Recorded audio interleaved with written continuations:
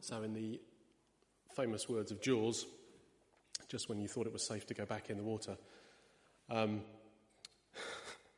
Marion told you that we'd got to the end of Deuteronomy this morning. Well, it's not quite true. One more service on Deuteronomy. So we get to the end of the commandments this evening. We come to the final commandment, so you can breathe a collective sigh of relief. We have done it. We've got there. And so the final commandment comes from Deuteronomy 5:21. You shall not covet your neighbour's wife. You shall not set your desire on your neighbour's house or his land, his male or female servant, his ox or donkey, or anything that belongs to your neighbour.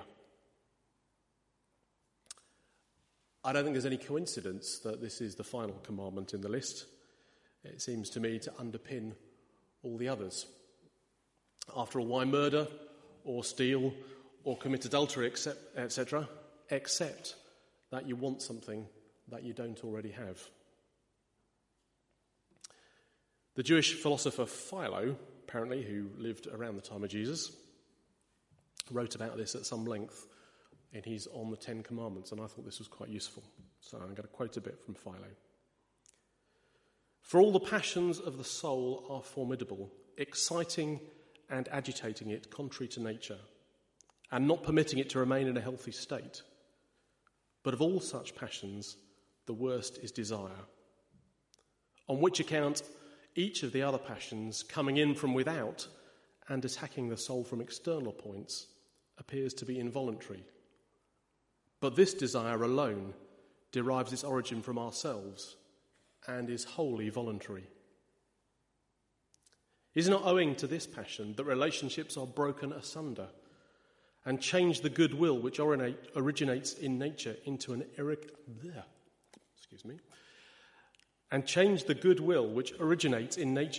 irreconcilable enmity? And are not great countries and populous kingdoms made desolate by domestic seditions through such causes? And are earth and sea continually filled with novel and terrible calamities by naval battles and military expeditions for the same reason? For both among the Greeks and barbarians, the wars between one another and between their own different tribes, which have been so celebrated by tragedians, have all flowed from one source, namely desire of money or glory or pleasure. For it is on such subjects as these that the race of mankind goes mad. And the prophet Micah, I think, said something similar around 700 years before that. This is from Micah chapter 2. Woe to those who plan iniquity, to those who plot evil on their beds. At morning's light they carry it out, because it's in their power to do it. They covet fields and seize them, and houses and take them. They defraud people of their homes.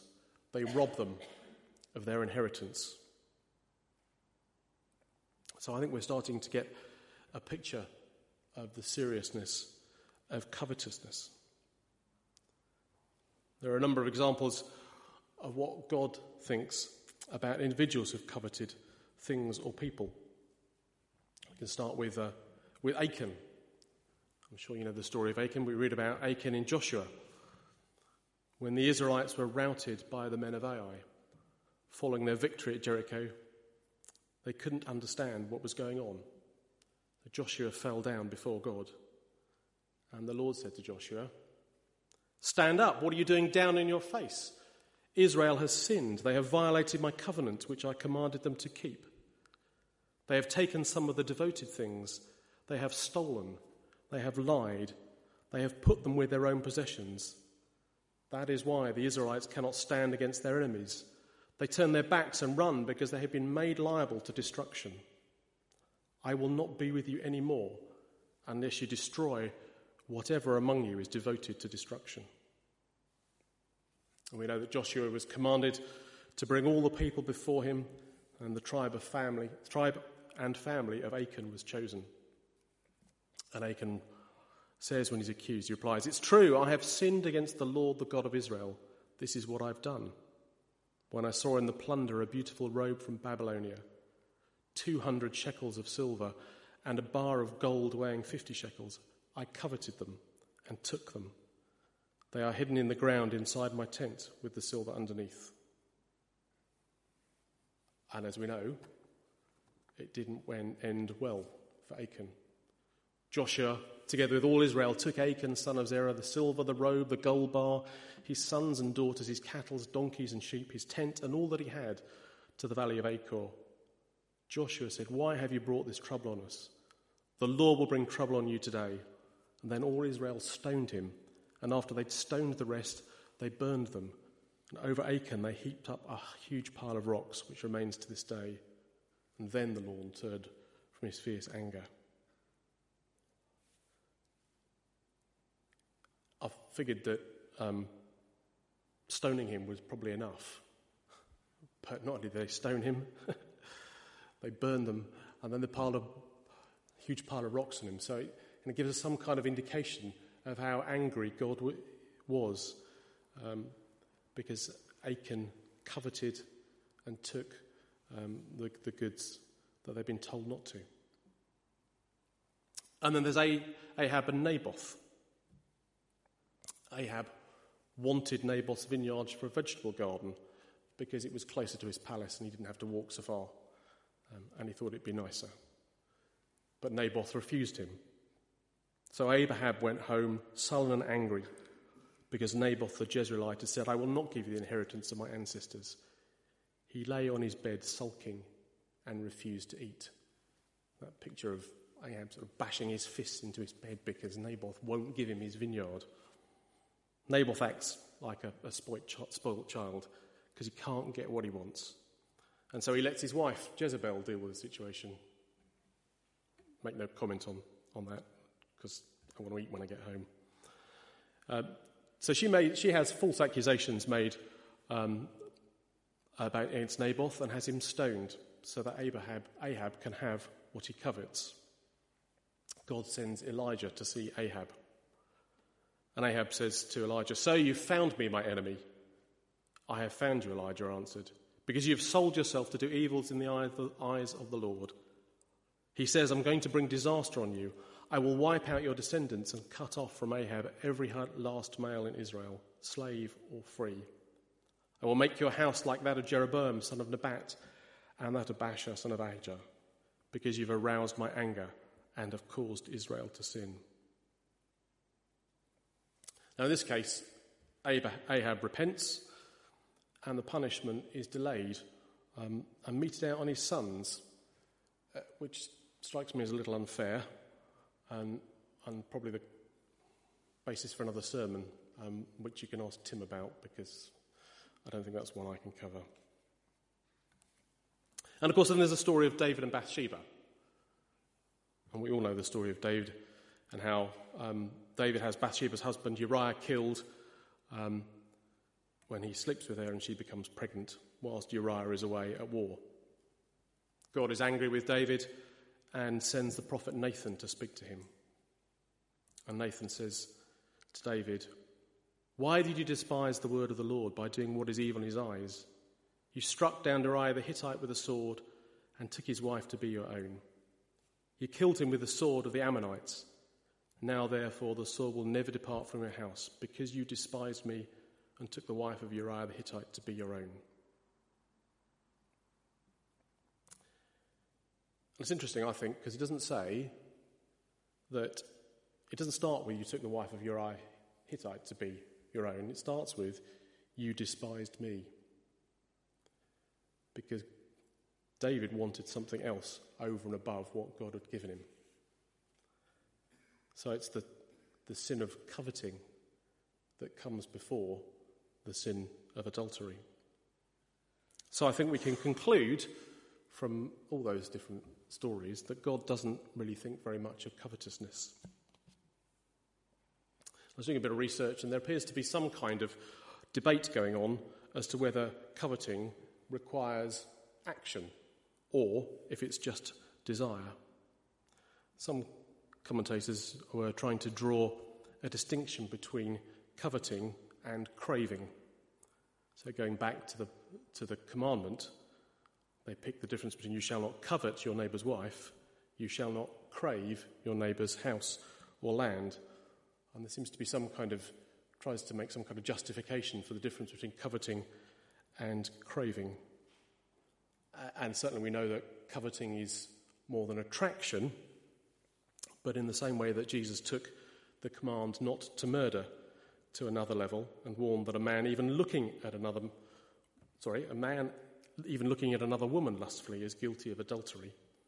I think we conclude that being guilty of you can be guilty of coveting without actually taking any kind of physical step to gain what it is that we desire.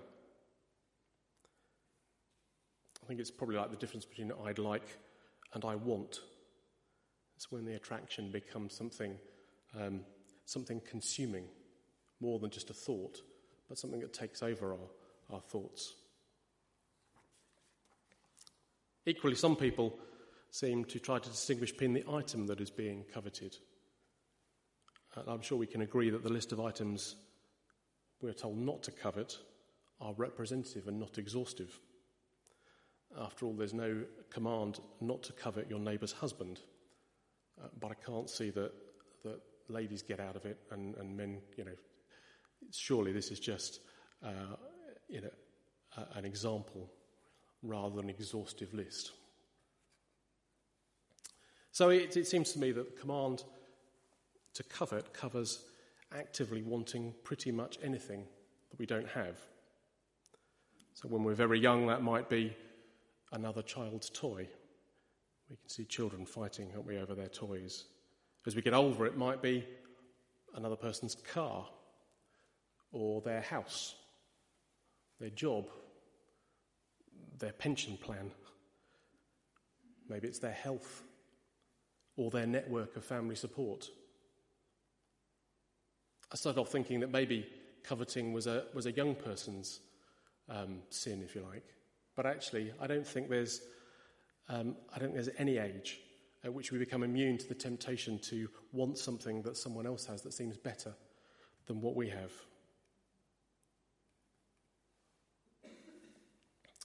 In preparing the service, I came across an article by Don Wilton of the Billy Graham Evangelistic Association, who says, "The propensity of sinful man is to desire anything and everything that he has not been given by God."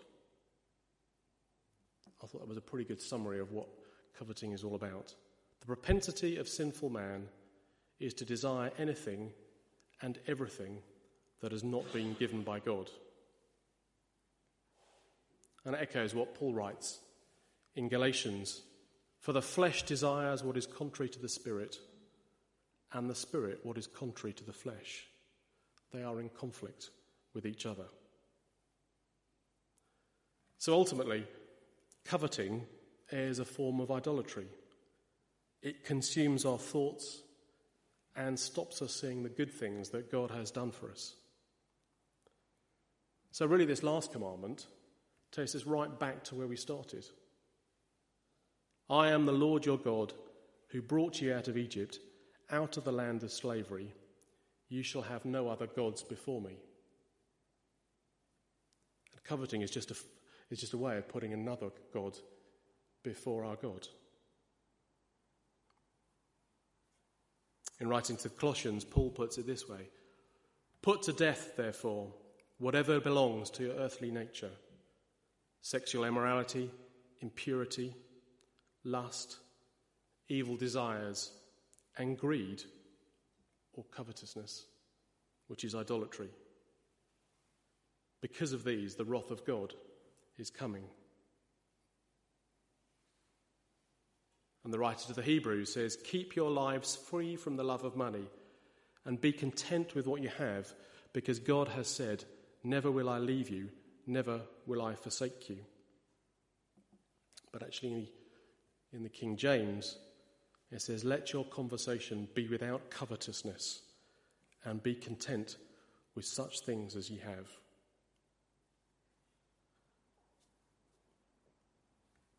So the command is clear, not to covet.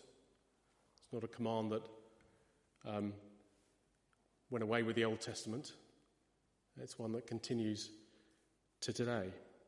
So what do we do about it? And I think it's interesting as well because it has, I wrote this in afterwards, which is why I can't read my own writing, but I think this has echoes of what we were looking at this morning. Let me just read what I've written here.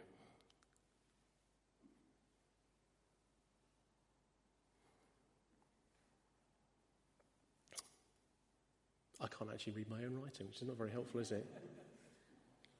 Or the point I'm trying to make. I think it was the point of, you were saying, keep your lives free from the love of money and be content with what you have, because God has said, never will I leave you, never will I forsake you. And we read this morning, didn't we? The Lord himself goes before you and will be with you. He will not leave you or forsake you.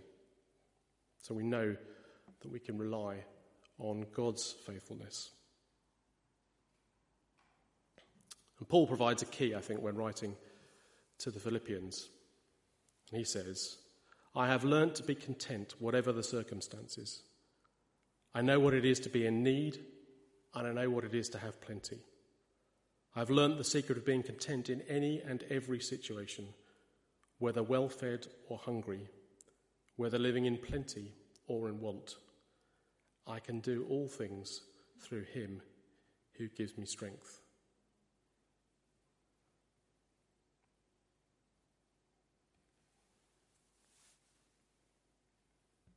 Now, I think that's a lot easier said than done, and I suspect that practicing contentment is a lifetime's work.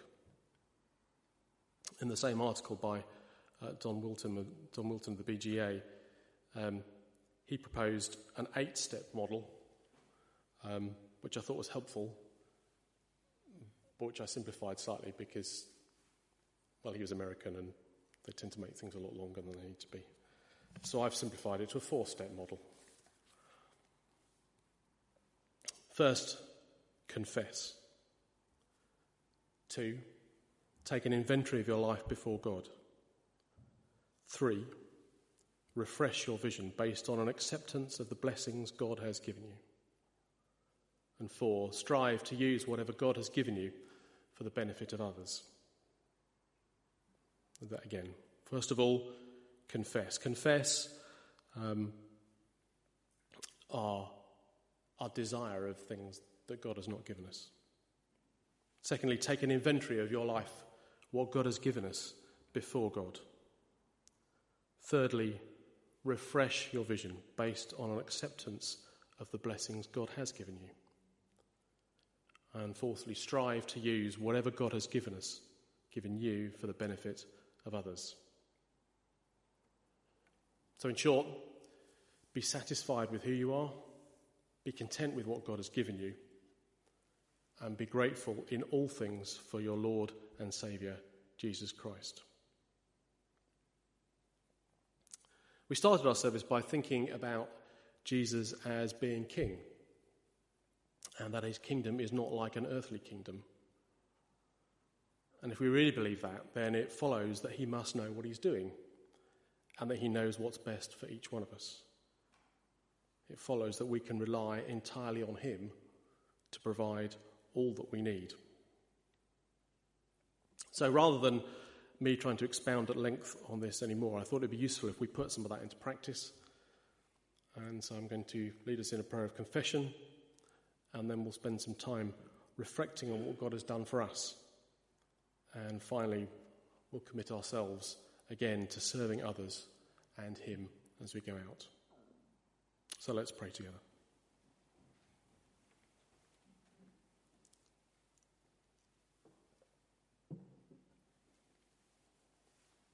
Father God, we know that you give us all that we need. Forgive us for being ungrateful for your blessings in our lives. Too often we allow things to take your place in our hearts, to take the place in our hearts that rightfully belongs to you. Forgive us, Lord. and using the words of David in Psalm 53. Cleanse me with hyssop, and I will be clean. Wash me, and I will be whiter than snow. Let me hear joy and gladness. Let the bones you have crushed rejoice.